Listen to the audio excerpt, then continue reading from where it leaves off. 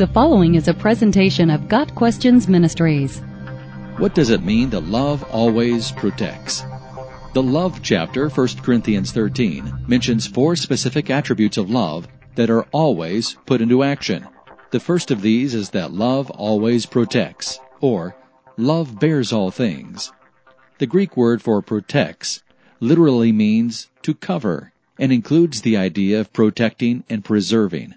Protects shares something with the other 3 actions of love in verse 7, trusts, hopes, and perseveres. In the original language, all 4 words end with the same sound, creating a poetic rhythm and a pleasing phonetic iteration. Also of note, the 4 always statements in verse 7 use the Greek word panta, which corresponds to another 4 uses of the same word translated all in verses 2 and 3. First, Paul mentions 4 spiritual gifts used to their utmost.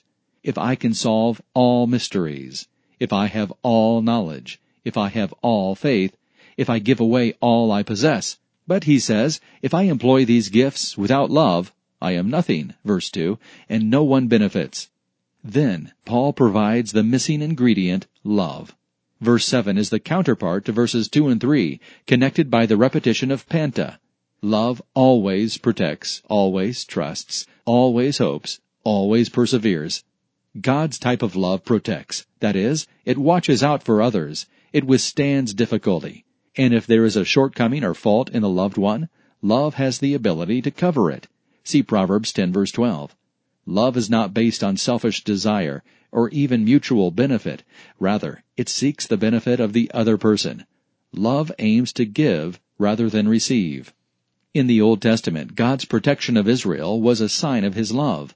Though we are slaves, our God has not deserted us in our bondage.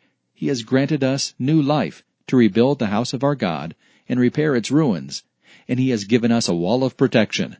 Ezra 9 verse 9. The Psalms also highlight the connection between God's love and His protection. Psalm 68 verse 5 declares God to be a father to the fatherless, a defender of widows. Psalm 91 verse 14 also promises God's protection of those who love and trust Him. We find a wonderful example of love's protective nature in the story of Christ's birth. When Joseph learned of Mary's pregnancy, he was faced with a choice: expose her to public disgrace, or divorce her quietly. Matthew 1 verse 19. Joseph, being a righteous man, was planning to keep the matter quiet. In other words, he was covering over what he saw as a fault in Mary, and he protected her from public shame. This is love. One of the marks of love is that it always seeks to protect the loved one. This doesn't mean that we excuse wrongdoing or seek to evade the natural consequences of sin. It means that we strengthen what is weak, shield what is vulnerable, and forgive what is provoking. Got Questions Ministries seeks to glorify the Lord Jesus Christ by providing biblical answers to today's questions. Online at GotQuestions.org.